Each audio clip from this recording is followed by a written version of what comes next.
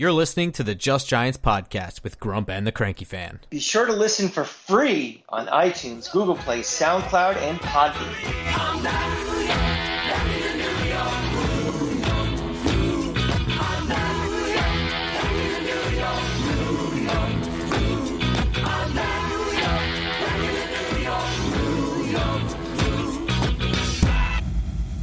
Welcome back to Just Giants with Grump and the Cranky Fan, the best damn podcast for the best damn football team. I am your host, the Football Grump, and with me as always is Mike the Cranky Fan. Bonjour, Grump. How are you? I'm about 5 hours returned from my week-long trip to Paris, so I don't even know what time of night it is right now. Got home in time to watch Game 3 of my Lightning. We have a series again, so all you people out there, and you know who you are, we have a big series ahead of us. It's just begun. Well, I mean, also in other sports news, the New Jersey Generals have clinched a playoff spot for the USFL. They are 7-1 on a 7-game winning streak. We're all excited for that. Big game, big stuff. I don't know how we can pay attention to anything right now. There's so much going on. Yeah, so you've been gone. And we took the last week off. I kind of want to approach this offseason a little bit in more vacation mode. You know, we went really, really hard for draft stuff, and I thought that was really necessary. What I don't want to do is make a ton of unnecessary content, and things like the OTAs are going on, which is a high time for overreaction, panic, and fluff. Right. And I don't want to be, and there's nothing wrong with any of that, and I consume it the same as everybody else. I just don't have anything to add that's any of that. I'm not going to add any panic. I'm not going to overreact, and I have no insight into any fluff stories. So, well, I think that's kind of one of the purposes why we do this podcast in the first place, is we try to keep things in perspective, and we try not to, we want to be the opposite of what a hot take is. We want to be not a cold take, but just kind of a realistic take on things. And I think OTAs are one of those things because there's nothing else going on. In the absence of any news, when you hear anything, you tend to think of, what does that mean? It's the end of the world if somebody's wearing a red jersey or something going on. So I think this is a good opportunity to kind of listen. The news is kind of interesting because we're in the middle of Nowheresville right now in early June, but let's put in a real perspective what it is. These are the first opportunity for the team, especially this year with a new coaching staff, to understand how things will be run, what the new culture is going to be like. It's not a time for install. It's not a time to prepare for any particular opponent. It's to get you ready for when it's time to have real practice and real training camp, what your expectations are going to be. That's all this really is. So, worrying about who's hurt or not, worrying about who's behind, who has more reps, that's not the point of all this. And you shouldn't, if any news leaks out, freak out about anything. Yeah, you're absolutely right. And the thing is that OTAs are positioned right after the draft when everybody thinks that they have just gotten so much better as a team. And it's your first time seeing those players in action and seeing the alignments you dreamed of, and it's your first time hearing a lot of coaches talk to the media and stuff like that. So they're responding to questions and they're giving some insight. And so any little nugget of something that they give us is something that gets extrapolated into this whole conspiracy theory with thread and pins. And I'm not going to be one of those people. I mean, this is just going to be just kind of like a quick general wrap up of the OTAs, really. Yeah. I mean, the purpose of this really is for rookies and guys that were signed in the offseason to learn, this is basically where I park. This is where the facility is. This is where the practice room is. This is where, my tight end room is. This is how all these things work. So you're not wasting time in August on the mechanics of doing my job. Those are the most important things trying to come out of this stuff. And getting really introduced to your position coach, getting introduced to what he expects of you, getting how he works, how he barks at you, how you respond to him. It's all of that stuff to make things later on in the season run more smoothly. Which is exactly why these things are voluntary, but also encouraged when you have a brand new coaching staff. Sure. Everything you just said is a perfect wrap up for that right there. Voluntary, but if you've got a new coaching staff, probably a good idea to be there. So the OTAs, as of this moment, have concluded. This week kicks off mandatory minicamp, June 7th, 8th, and 9th. And then they believe they'll have off until late July when training camp starts. And I don't believe we have any of those dates or anything like that, or any information if it's open to the public, though I believe it will be. I think I heard. I don't know if it was reported, but I think it's been leaked. I think it's been leaked that it'll be open to the public. I don't think exact dates in the schedule have not been released, although the preseason schedule did come out. And in addition to that, the Jets and Giants, I believe, are having joint practices for the preseason game, the first time since 2005 when there was a brawl.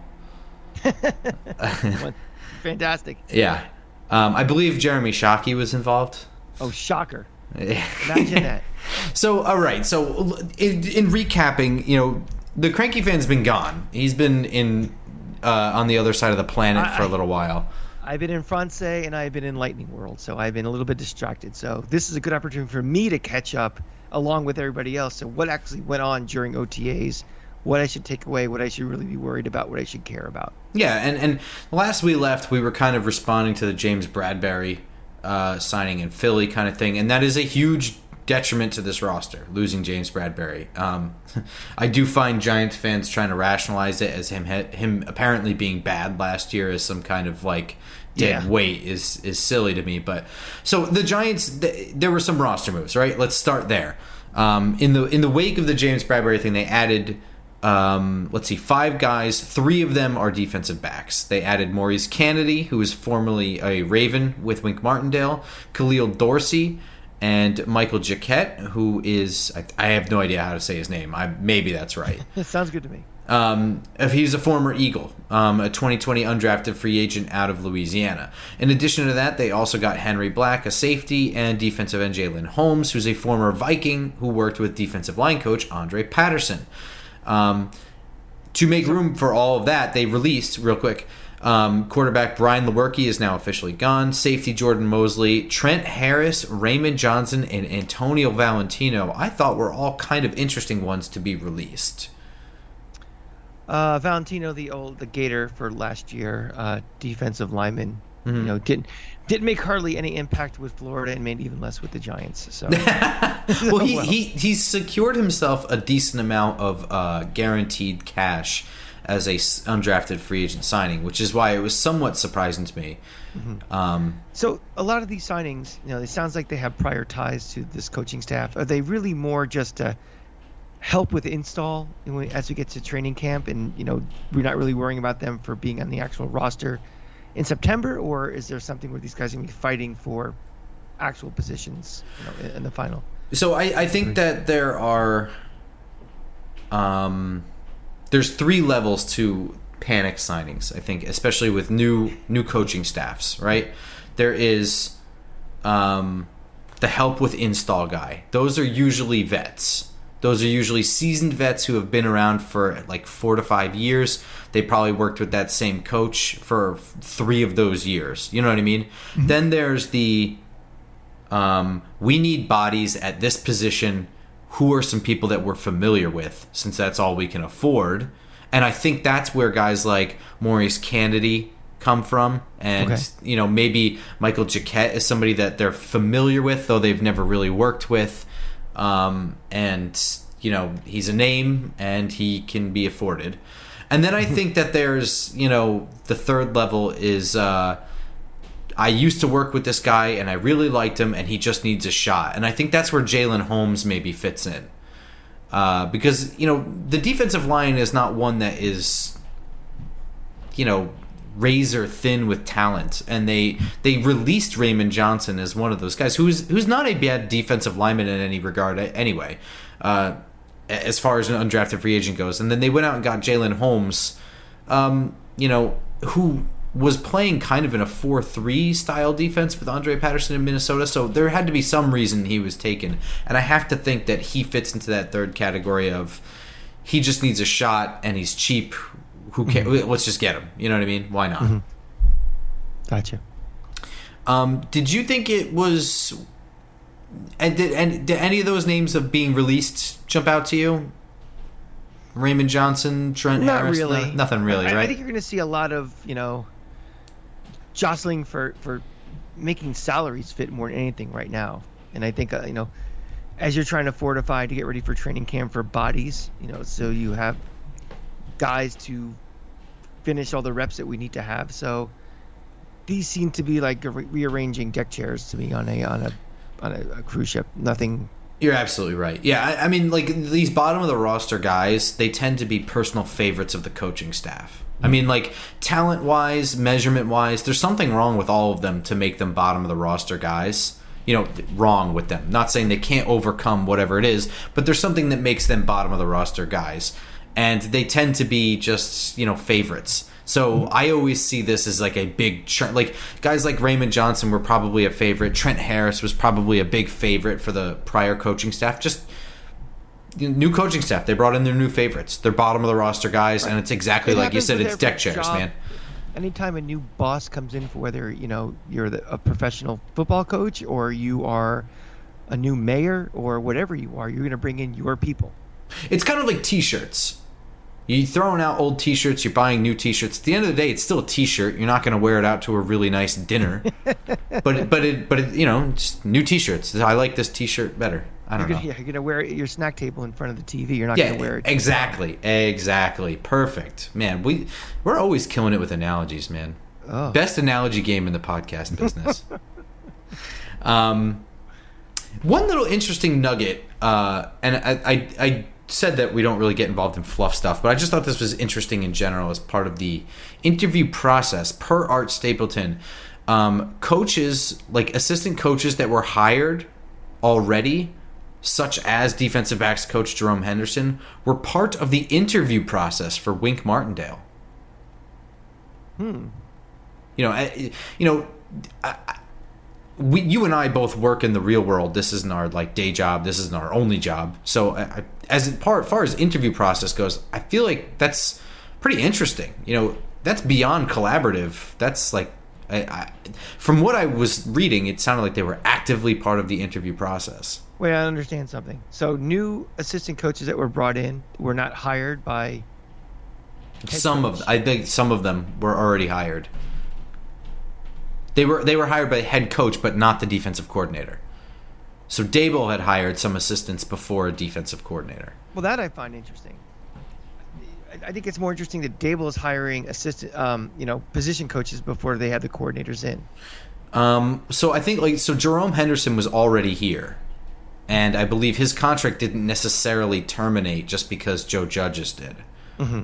So I think that he was confirmed that he was keeping his job, and that may be done because he is a very good secondary coach and they didn't want him to leave. Yeah, I wonder if it's, this might be splitting hairs a little bit, maybe not necessarily interviewing, but kind of fact gathering.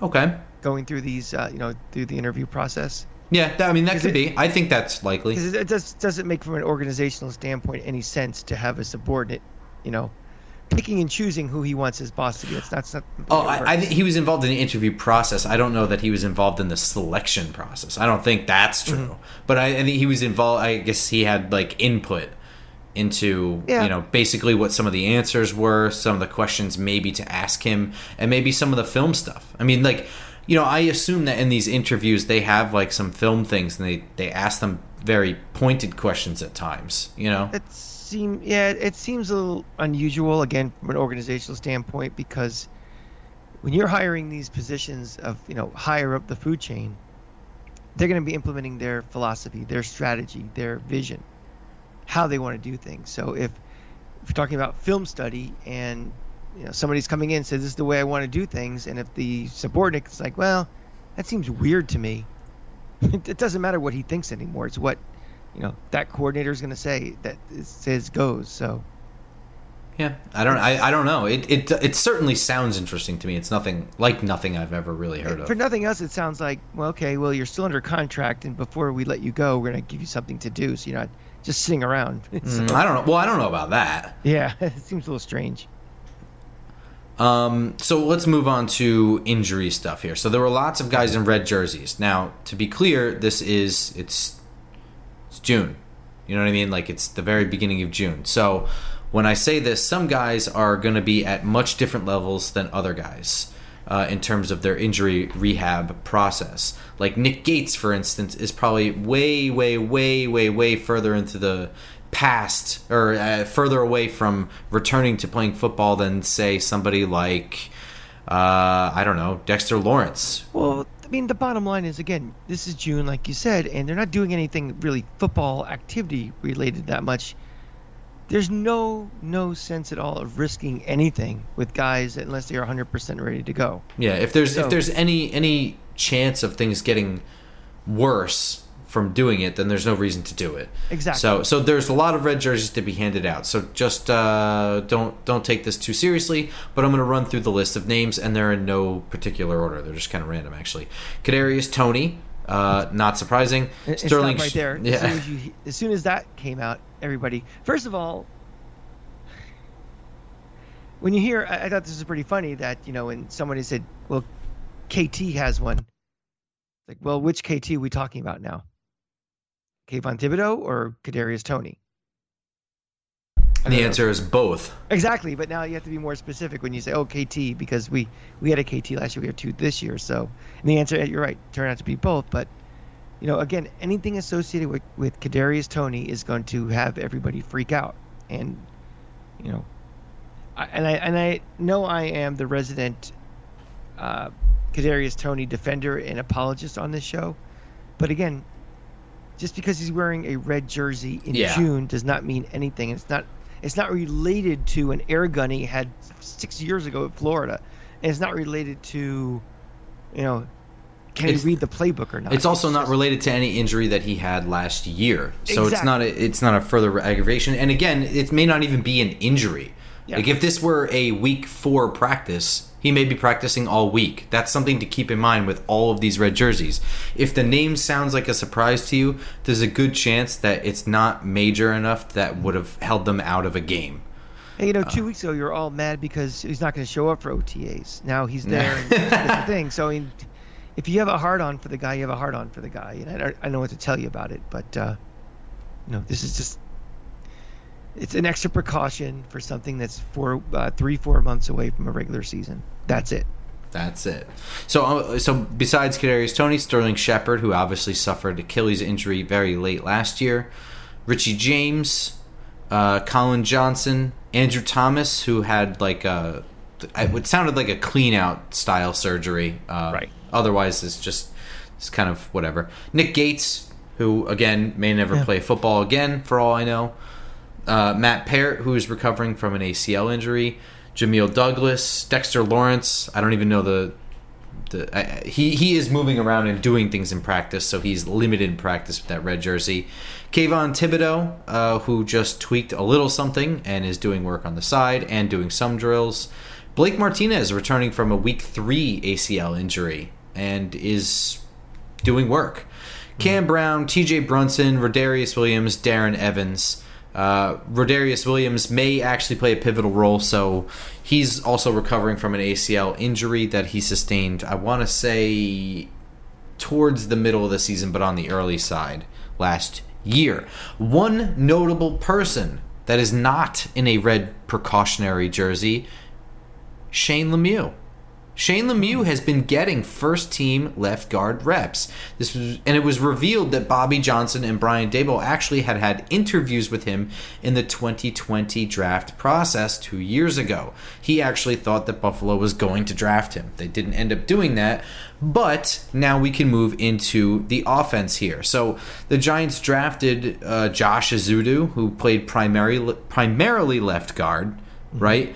But he did play 4 positions, really 3 positions: left guard, left tackle, right tackle, and one snap at right guard. So that really doesn't count. But extremely versatile guy.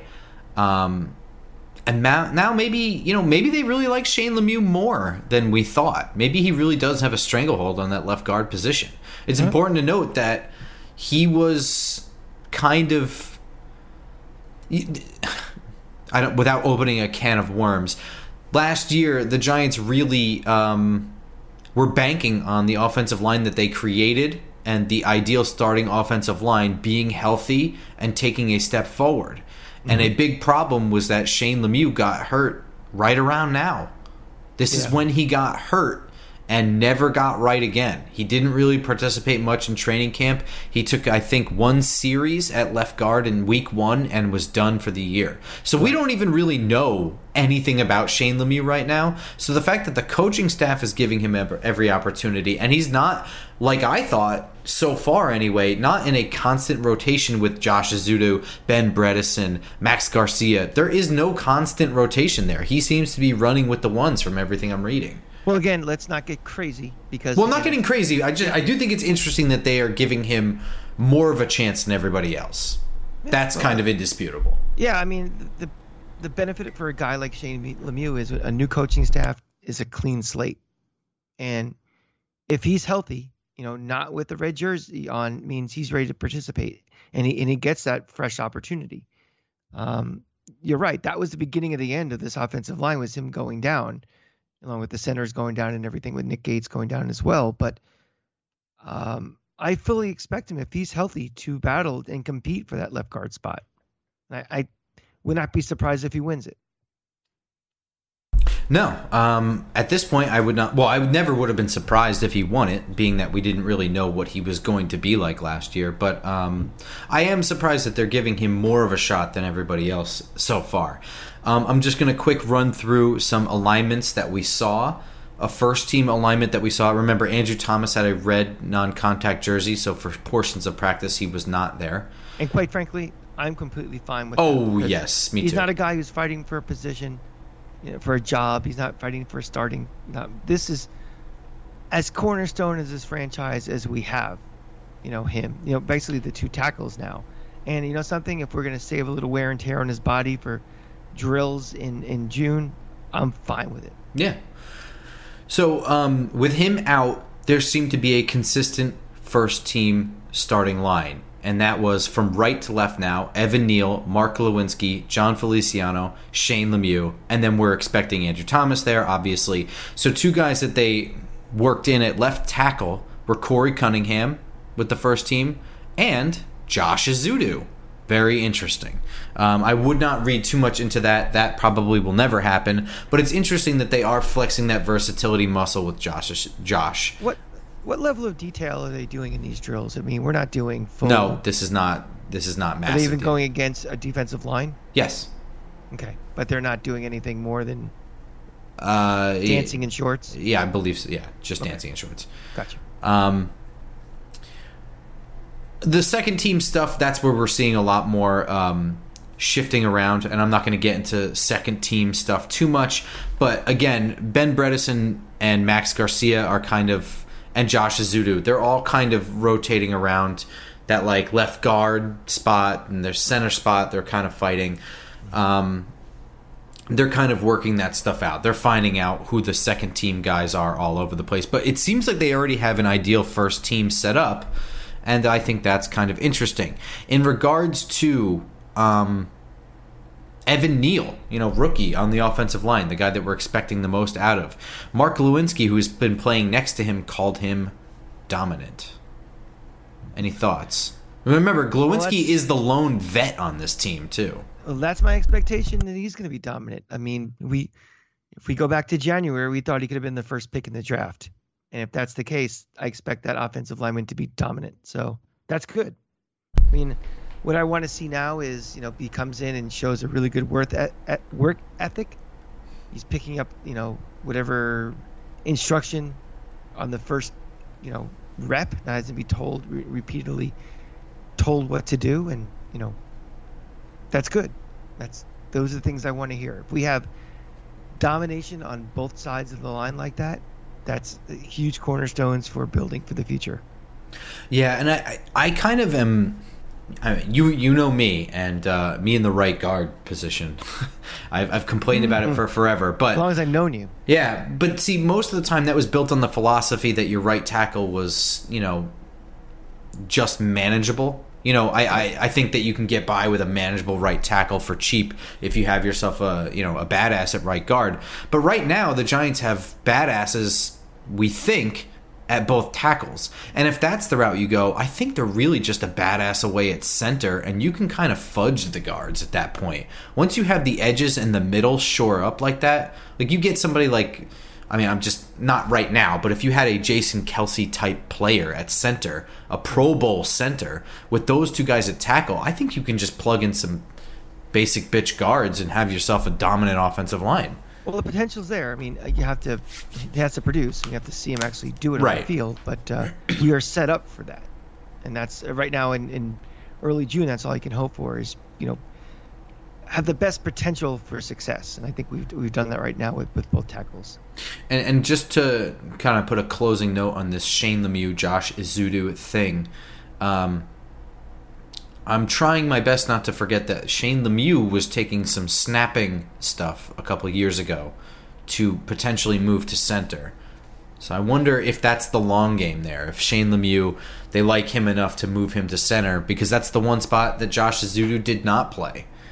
So the theme of this is that almost every lineman in this rotation, if we're talking 8-9 deep, has a backup position they can play. Even the two tackles could switch from left to right. That's true. Necessary. You're right. Yeah, you're talking about guards who can be center, and you're talking about left guard can be right guard, and left guard could be center. So that's something where that could cover up for lack of depth.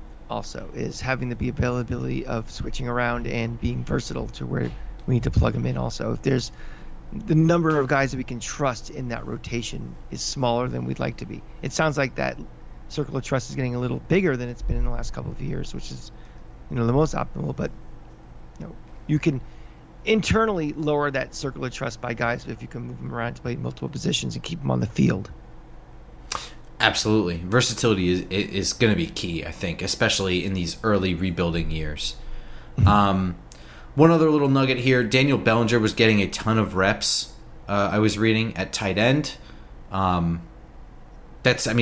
We have ourselves a guy who can do some blocking, and I think is more of a secret at receiver, as a receiver in the tight end game as well. So I'm anxious to see how they use Daniel Bellinger. Yeah, the wide receiver room looks better on paper than I believe it to be on the field right now. I mean, they're names, but I'm a little worried about the production level we're going to get from these wide receivers. So anything we can get from the tight end room will make me feel better, and especially early on, or at least until I see things on the field. I see Sterling Shepard actually back to 100%. I see, our two juke guys actually contributing more than just occasional plays and stuff. Well, here's something else. They are really working Saquon Barkley in the receiving game. I was reading that some of the reps also involve alignments where he's got Breida in the backfield, which is something I've always wondered. Like, if Saquon Barkley is this kind of offensive weapon more than he is just a running back, then why not have him not even line up as a running back and have another running back in the game? Or have two guys in the backfield? Why not? Part of what makes him so good is you don't really know how you need to defend him on certain plays. Is he going to run between the tackles, or is he going to use speed outside? Or are you going to get him in space and throw him the ball? That's part of the thing. The more ambiguity you'd add, you'd think that you're helping to that, right? Well, for no other reason, it gives you more to prepare for during the week. Yeah, exactly. You have to worry about an expanded playbook of where is this guy going to be.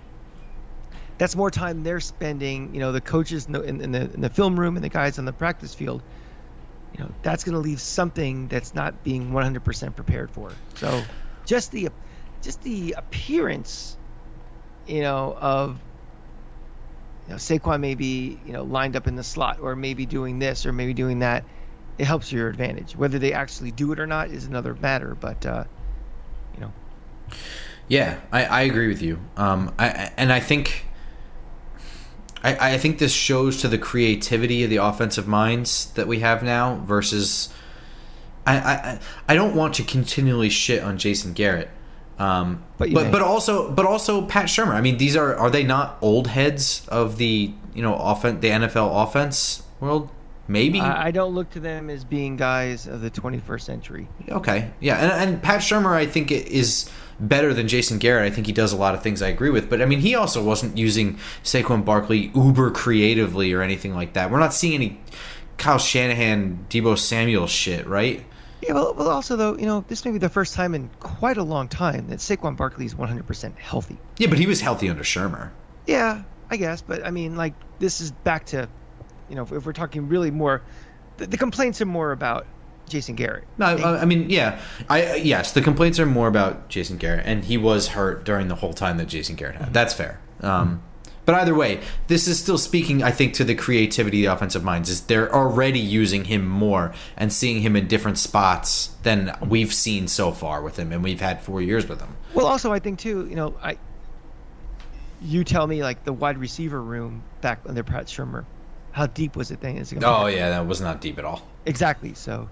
But yeah. I don't know. I see. I don't feel like the wide receiver room is that deep at all right now, and I think that's it's almost like a necessary evil to have to use Saquon Barkley lined up more. Besides the fact that his skill set's so unique and he can be successful catching the ball in the backfield, it's almost like you have to because, again, like we were talking about the tight ends just before. I'm worried about the amount of weapons we have to make Daniel Jones successful until guys prove themselves, whether they're healthy again or they just prove themselves on this level to be good. And I think it's just necessary to have him out there because he's a guy who can catch the ball, can be very electric when healthy with the ball in his hands. So it just seems to make it's almost more of a necessity that they do it now than maybe before. Yeah. Especially when we are really, as much as we are trying to develop an offense, we are trying to do a true evaluation of Daniel Jones. I mean, that window of time to do that is a finite amount of time. It's not like the offense is like, well, this offense over the next year or two is going to develop and get more players. And we have to make a decision on Daniel Jones by next year. And we need to accelerate that. So I think that's part of the process. Yeah, I would agree with that. And I think Barkley has only really had that first year where he had Beckham on the team that he really had a good wide receiver room and he was healthy at the same time. Mm-hmm. And then the following year he got hurt, right? It's the second year he got hurt, and Correct. Beckham was already traded, and they replaced him with Golden Tate, and that's a huge downgrade. And ever since then, we've had a worse wide receiver room. So that stands to reason.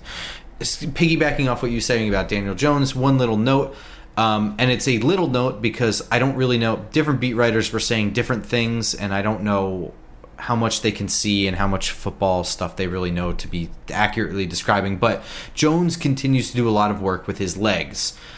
He's moving around a lot. He's running a lot of RPO. These are things that I was reading. Movement in the pocket. A lot of emphasis on him using his legs. And so, again, that seems to be part of their evaluation of Daniel Jones. They're going to continue using his legs in different ways. I just don't know if it's going to continue being those zone read runs or if they want him moving around behind the line of scrimmage more, rolling pockets out, and utilizing his legs in that.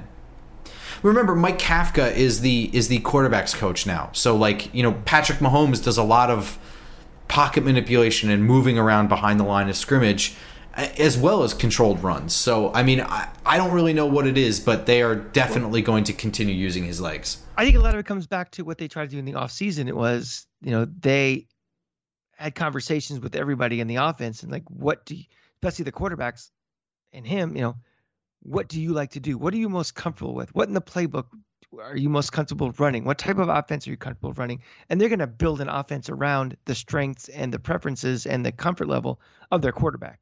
So, the fact that he's doing a lot of, movement back there, whether it's designated run plays or just, moving around, being comfortable, it might be what he prefers to be. It might be part of that feedback also that he's provided. That might make it more successful. Yeah, that could be. I just, I wonder how much of that. And remember also, Dable and them, they come from the Josh Allen as well. And also, I think, too, that, until this offensive line shows it on the field that they're improved, it's a question mark. Yeah. We have a new right tackle who's going to be a rookie.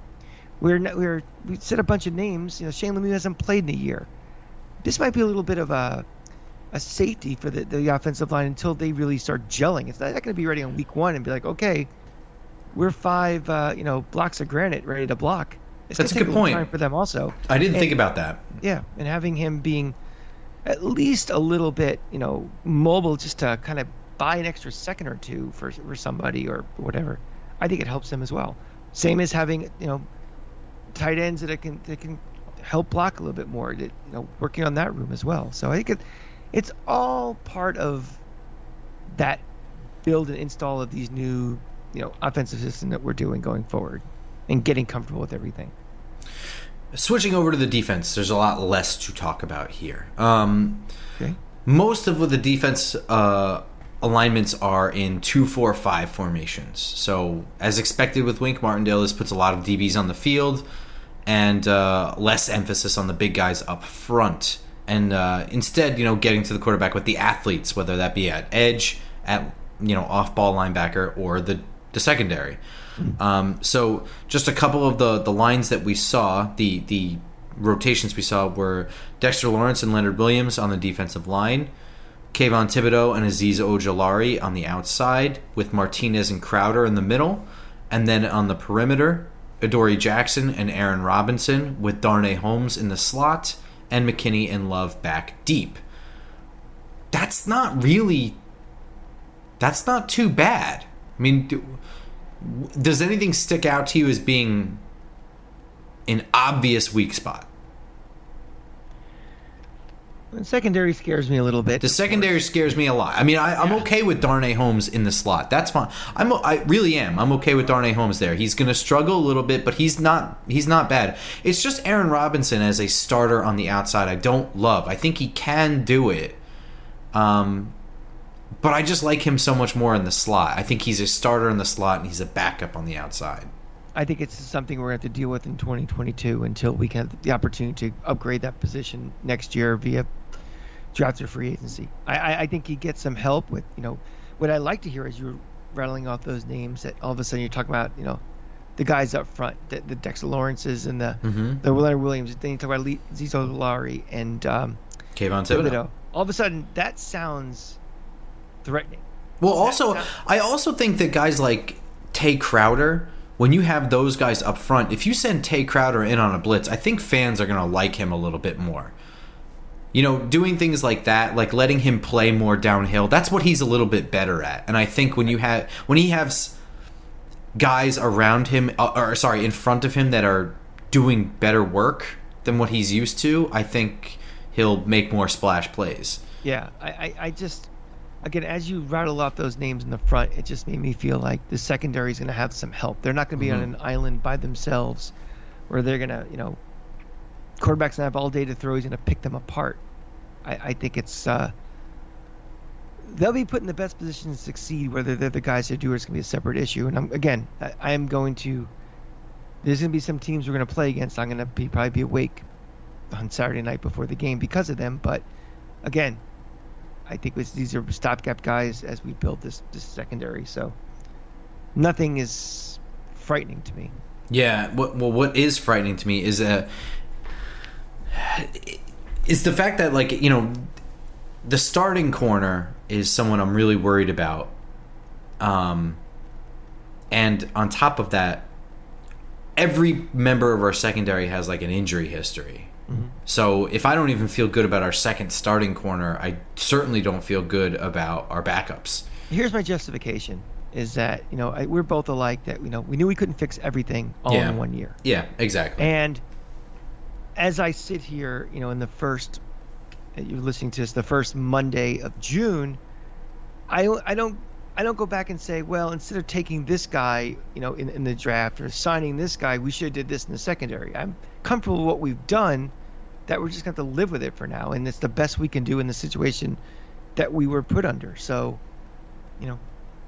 there's, again, no timetable that we have to win the Super Bowl this year. This roster rebuild is not going to be completed this year. You can do the best you can, and this is unfortunately the consequence of the mistakes that were made and the bad decisions and the bad luck we may have had. And it's just all right, that's fine. We'll deal with it this year, and we don't have nearly as long of a laundry list next offseason of things that must be addressed. Red flags, sirens blaring problems next year that we did this year. So we can target and address next year. That's how I'm going to get through this season without, banging my head against the wall. I absolutely agree with you. We knew that there was going to be an issue. It just seems weird that we hired Wink Martindale and didn't give him a secondary. But either way, well, we didn't hire Wink Martindale on a 1-year contract and say you have 1 year with us. That's true too. The expectation is we are going to build a roster around him. He's going to be here for a few years, so that by year 3, maybe even a little sooner, he has all the pieces that he can fully implement his defense. And you have a coordinator that we'd be very excited about and be a very exciting defense and create a lot of havoc. But again, we didn't build this roster for 1 year. We didn't hire coaches for 1 year. So I'm okay with all that. Notable rookies on the second team defense are inside linebacker Micah McFadden got second team reps at Cordell Flott got second team slot reps. Dane Belton got second team safety reps. And it's important to note that these guys are mid-round rookies. McFadden, Flott, Belton, fourth. Who is not playing? Due to red jerseys or otherwise? Who's missing? I think just Rodarius Williams. Okay, so that's interesting then. So it's not like, well, they're playing because half the secondary is on the bicycle or something. Yeah, no. So those guys, they're getting second team reps. They're mid-round draft pick guys. That's probably where they belong. They shouldn't be handed anything. Now you throw them in with the second team and you see where they kind of fit on your roster. And I think that's a good idea. Guys like that may get elevated. Micah McFadden by training camp might start getting more and more first team reps in Tay Crowder's place or in Blake Martinez's place based on however he's recovering from his injury. Cordell Flott might get slot team reps in first team slot reps in place of Darnay Holmes, maybe. Personally, I still think Cordell Flott has outside man cover skills, but he's also really young. They can take their time with him. Dane Belton, he might wind up getting some third safety reps that come in dime nickel situations, Let's think about this. The last opportunity you have to shape your roster comes during training camp cutdowns, right? So you're taking an educated guess with late round draft picks.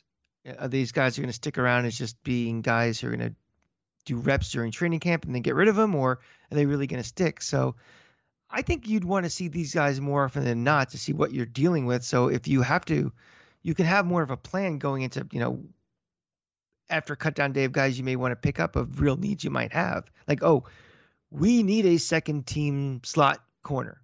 It's not working out these guys we have. So I think putting them in the position you can see them as much as possible. And these OTAs, we kind of made fun of them before. They're still are important to coaches.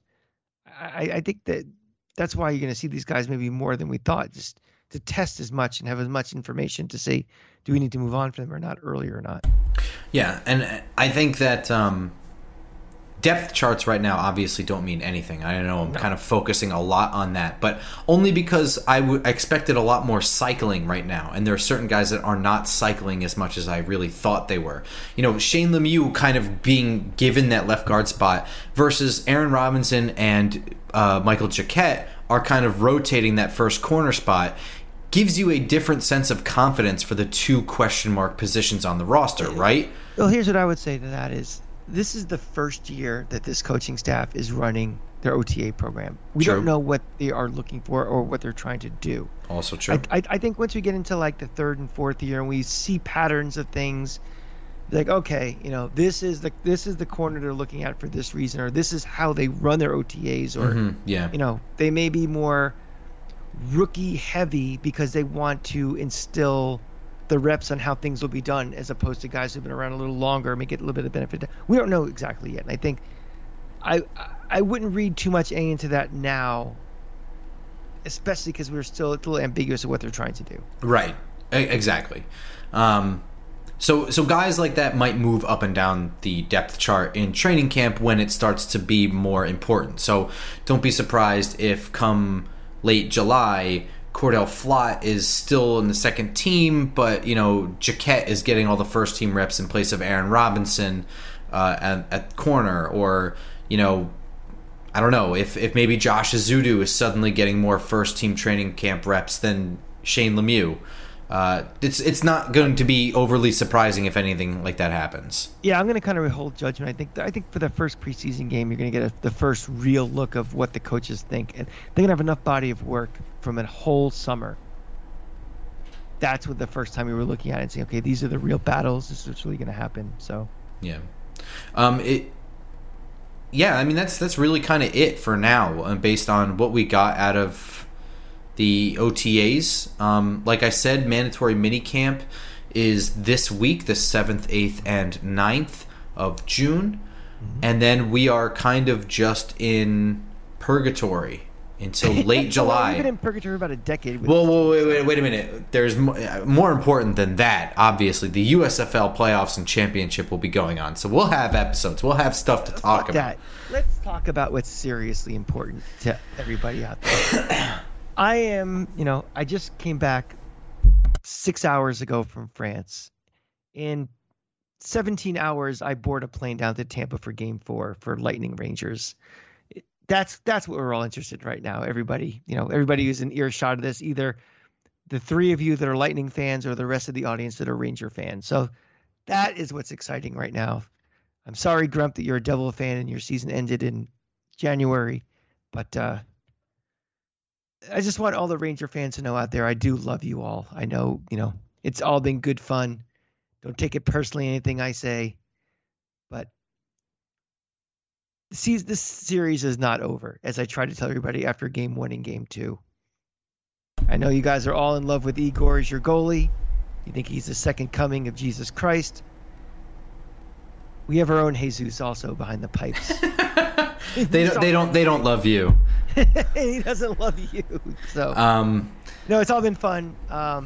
Hit me up as always at the Cranky Fan if you want to talk hockey during this civil war of the Just Giants fan base with one of its hosts. But it's all been great. Yeah, and as always, follow me at football_grump, where I am probably the leading beat reporter for the New Jersey Generals. I'm probably the only one tweeting about the New Jersey Generals. And I'm. Has there been any Herschel Walker like running backs on this team? Dude, there is. New Jersey has a legit. Darius Victor is a legit NFL running back. So. You think I'm kidding around, but so he was signed to the New Orleans Saints, where he was behind a roster of Adrian Peterson, Mark Ingram, and Alvin Kamara. So he didn't make that team, and then signed to the XFL. 31 other teams passed. No. Then the pandemic, he signed to an XFL roster when he was a late cut, and then the pandemic shut down the XFL. So he didn't.